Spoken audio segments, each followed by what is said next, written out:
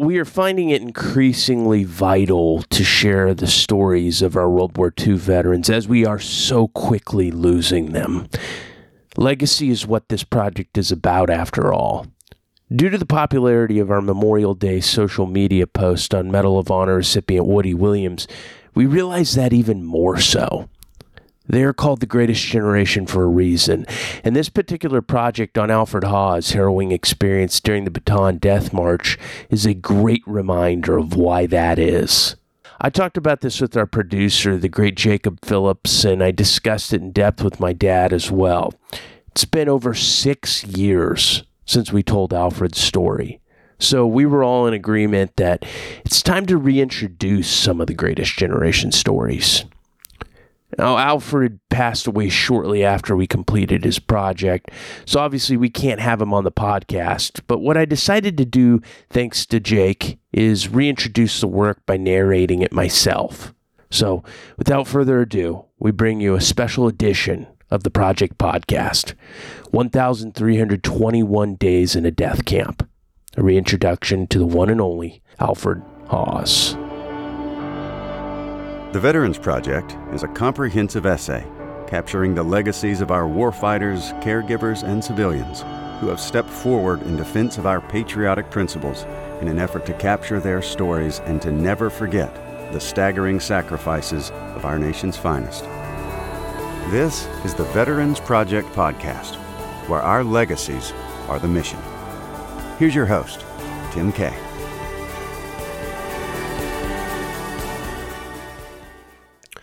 Now, just so I can paint a little bit of the scene for you, I was at a senior assistance center across from Alfred's daughter's house called Autumn's Blessings. And I'm forgetting some of the details. Obviously, it's been 6 years. But what struck me about the moment and what struck me about being there the most was just the chills of walking into that room and being with such a legend. Bataan Death March. Anyways, I don't want to talk about the setting too much because the man is really what we are getting to and needing to get to here. So, when I sat down with Alfred, my first question was, what was the hardest day for you in the war? And Alfred said, my brother was in the march with me, as well as my wife's brother.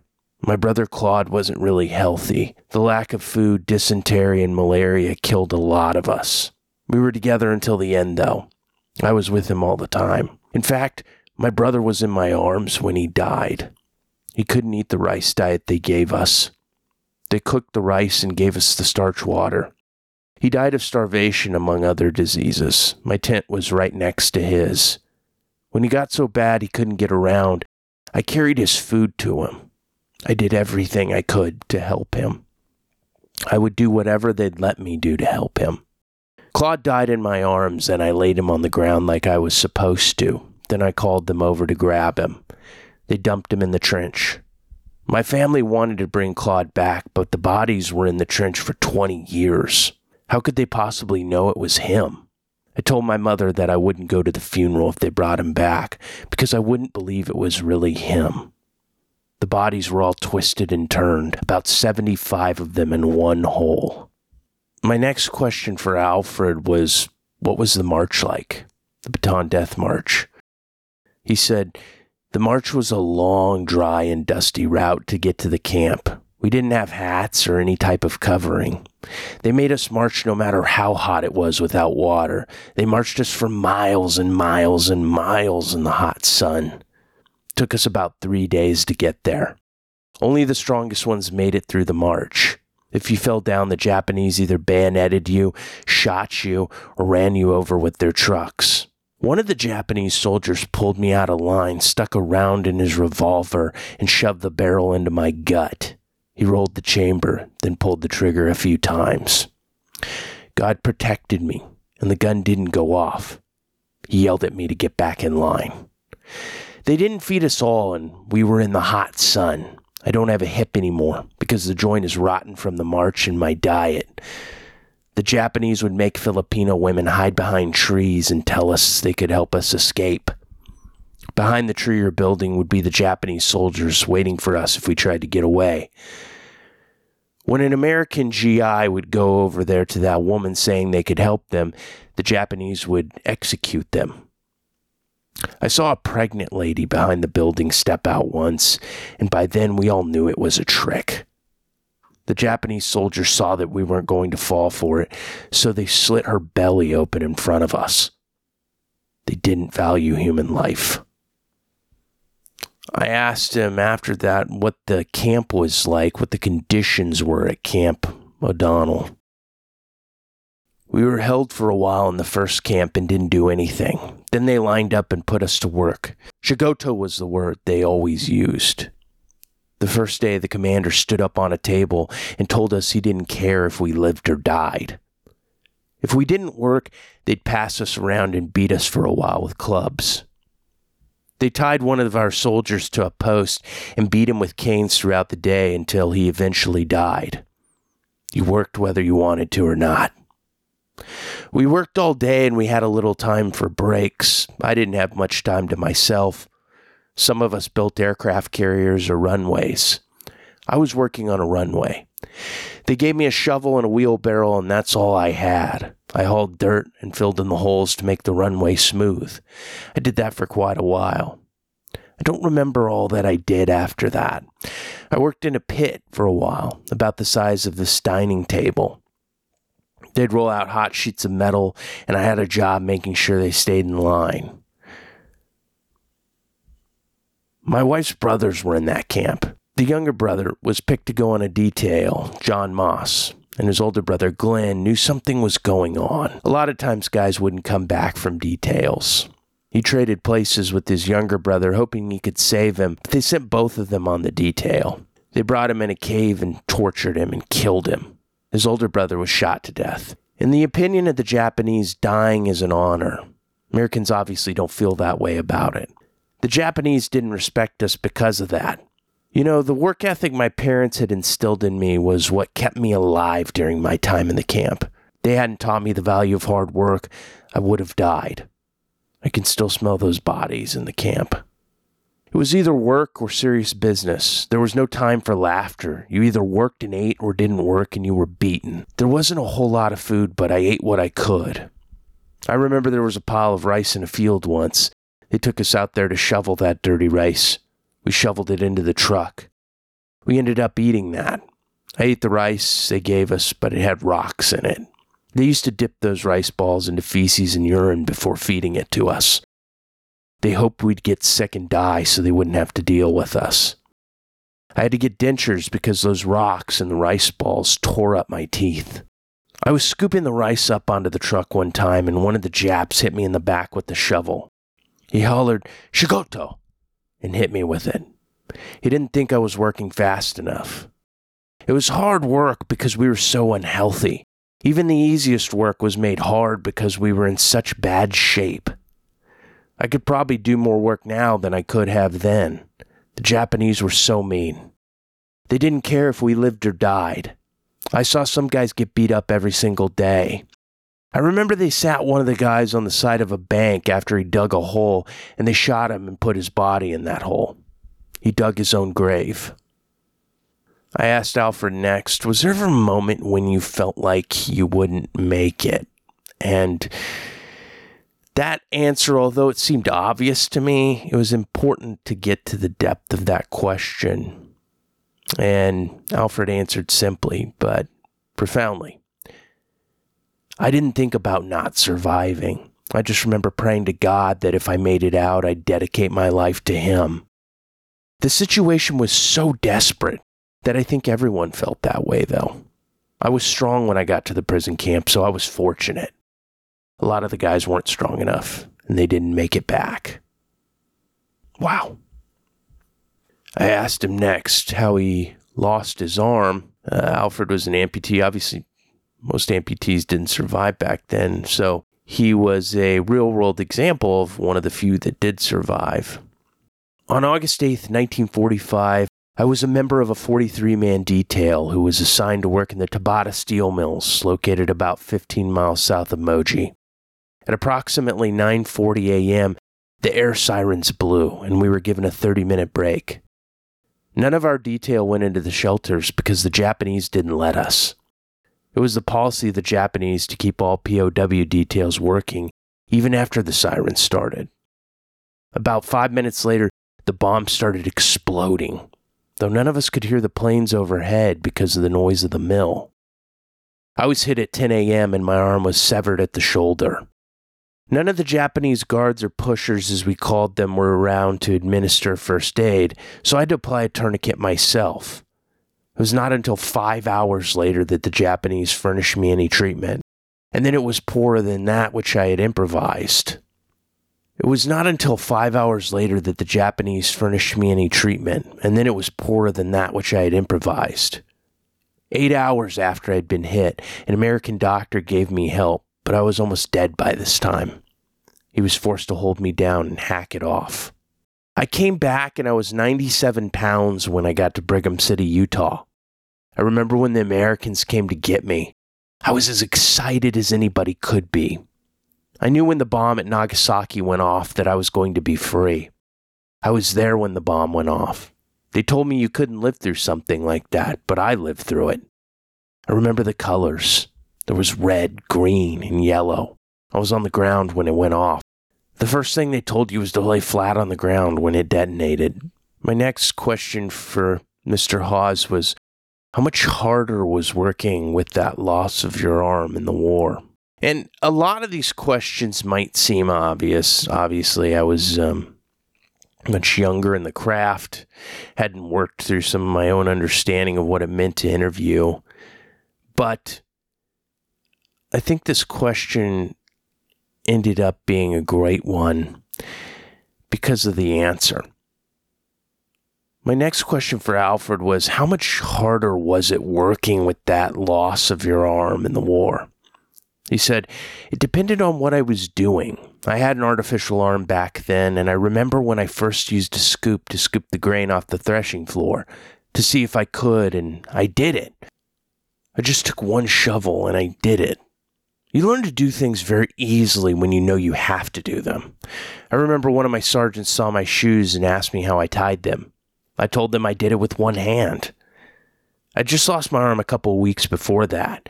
He told me there's no way I could have done that, and he untied my shoes. When he came back, they were tied again. He untied them again, and I stood there. I tied them in front of him. You do what you have to do when there are no other options. I remember he laughed when he said, I tied them in front of him. My next question for Alfred was if he was born and raised in New Mexico, or if not, where he came from. I was born in the western central part of Oklahoma and raised mostly in New Mexico.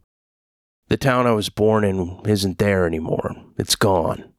There's still a few grain elevators operating, but that's it. We live more in central Oklahoma than any other part of it. I was born in Okie, but not from Muskogee. I had 3 brothers and 4 sisters. I'm the only one left. My dad moved us around a lot. We moved to Kansas for a while when I was young, where my grandparents lived. We moved back to Oklahoma after that, then we moved to Texas for a while. My father was a very hard worker. I remember my mother, Esther Volkman Haas, was the most gracious woman you could ever meet. She passed away in 1974 from cancer. I don't remember a person more gracious than her. My mom was the most jolly, happiest, hard-working woman you've ever seen in your life. She was a real go-getter. She loved people and helped take care of everyone. She was a Christian but didn't go to church often. She didn't have nice enough clothes to wear, so that kept her away. She was the most sensible and reasonable person I've ever known. I'll be glad to see her in heaven someday. I worked on a farm most of the time I was with my dad. After the war was over, I went back to working with him during the wheat harvest. I worked mostly with my brothers after the war. They had combines, tractors, trucks, and scoops for the harvest. My next question for Alfred was, what was it like when you got to the Philippines first off? I wanted to know what it was like to be a part of that initial war effort. We left from San Francisco on a ship to get to the Philippines. We stopped in Hawaii first, and they turned us loose for a night. We had one night there. We were as free as anybody could be. We drank a little beer at the saloons and ran around and had a good time with the Hawaiians. When we got to the Philippines, we were just waiting for the war to start. We held the Japs off for quite some time over there. Each of us only had a .30-30 rifle with very little ammunition.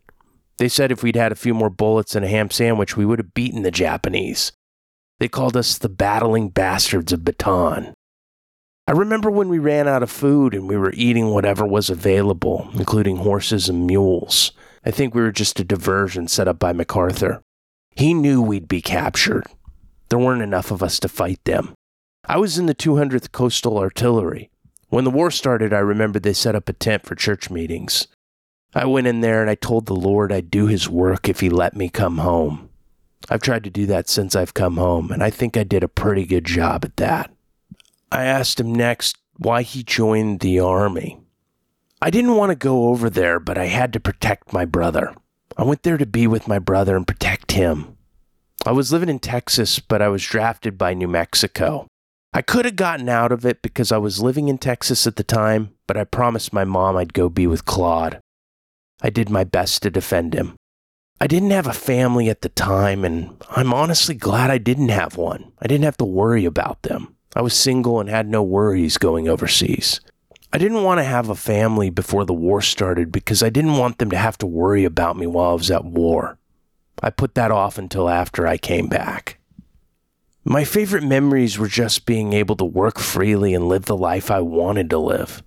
I met my wife Mary after living in Clovis a while and got married. Her brothers had died in the Japanese camp. She lived across the street from my house. I remember she loved to dance. She was really good at it. She taught me a little bit about dancing, but I never got really good. She had a two-step partner, and they won at the Senior Olympics. I had a child a year after I married her, and she died at birth. 2 years later, I had a son, then I had a daughter, and a year after that, another daughter. I drank and I smoked a lot when I got back because of my PTSD. After a while, we moved to Montana where I quit smoking and drinking. I became a farmer and rancher. I planted a 2-acre garden so we'd have food for the winter. We had cows and we had sheep. That was good for me because I got to get away from the stressful things in life. It was nice to be working in the outdoors where I didn't have to think about the bad times. I planted this huge garden and I told my wife which were the plants and which were the weeds. She pulled the plants and kept the weeds. I'd worked in Albuquerque before that for a while at the Atomic Energy Commission in a very secretive job. I wasn't allowed to tell anyone what I did. After being in the war and dealing with the stress of the job, I started developing ulcers.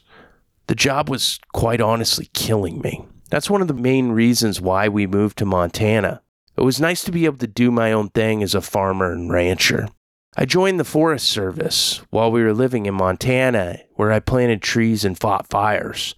I had an artificial arm that had a hook on the end so I could work with the Forest Service. After I retired, we moved back to New Mexico to Truth or Consequences, then to Clovis, then to Amarillo. That's where my wife passed away. I was married to my wife for 63 years before she passed. I asked him shortly after that question, what's been your most memorable experience since you got back? And he said, my favorite thing has been being able to teach people, and especially children, about God. I preached for 3 years. All the members of my church moved away, though, so I didn't have any more people in the congregation. The church that was sponsoring me told me to shut it down. I loved it while I did it, but I found out I really didn't have enough of an education. I only went through 1.5 years of high school. That was the last time I was in school. I worked on the farm after I left high school. My next question was, what was the most therapeutic thing for you in coming back home? It was just good for me to be outside and get back to work. My dad was a farmer and he still used horses to pull plows. I thought it would be smarter to use a tractor, but my father didn't like that. I ended up moving to Friona, Texas to farm with my brothers because they had tractors. My father refused to buy a tractor. I told him we could get so much more done and help the family more financially, but he didn't think tractors would last. He thought horses were better, so he bought a few new horses and I moved in with my uncles. My father got pneumonia and died a few years later.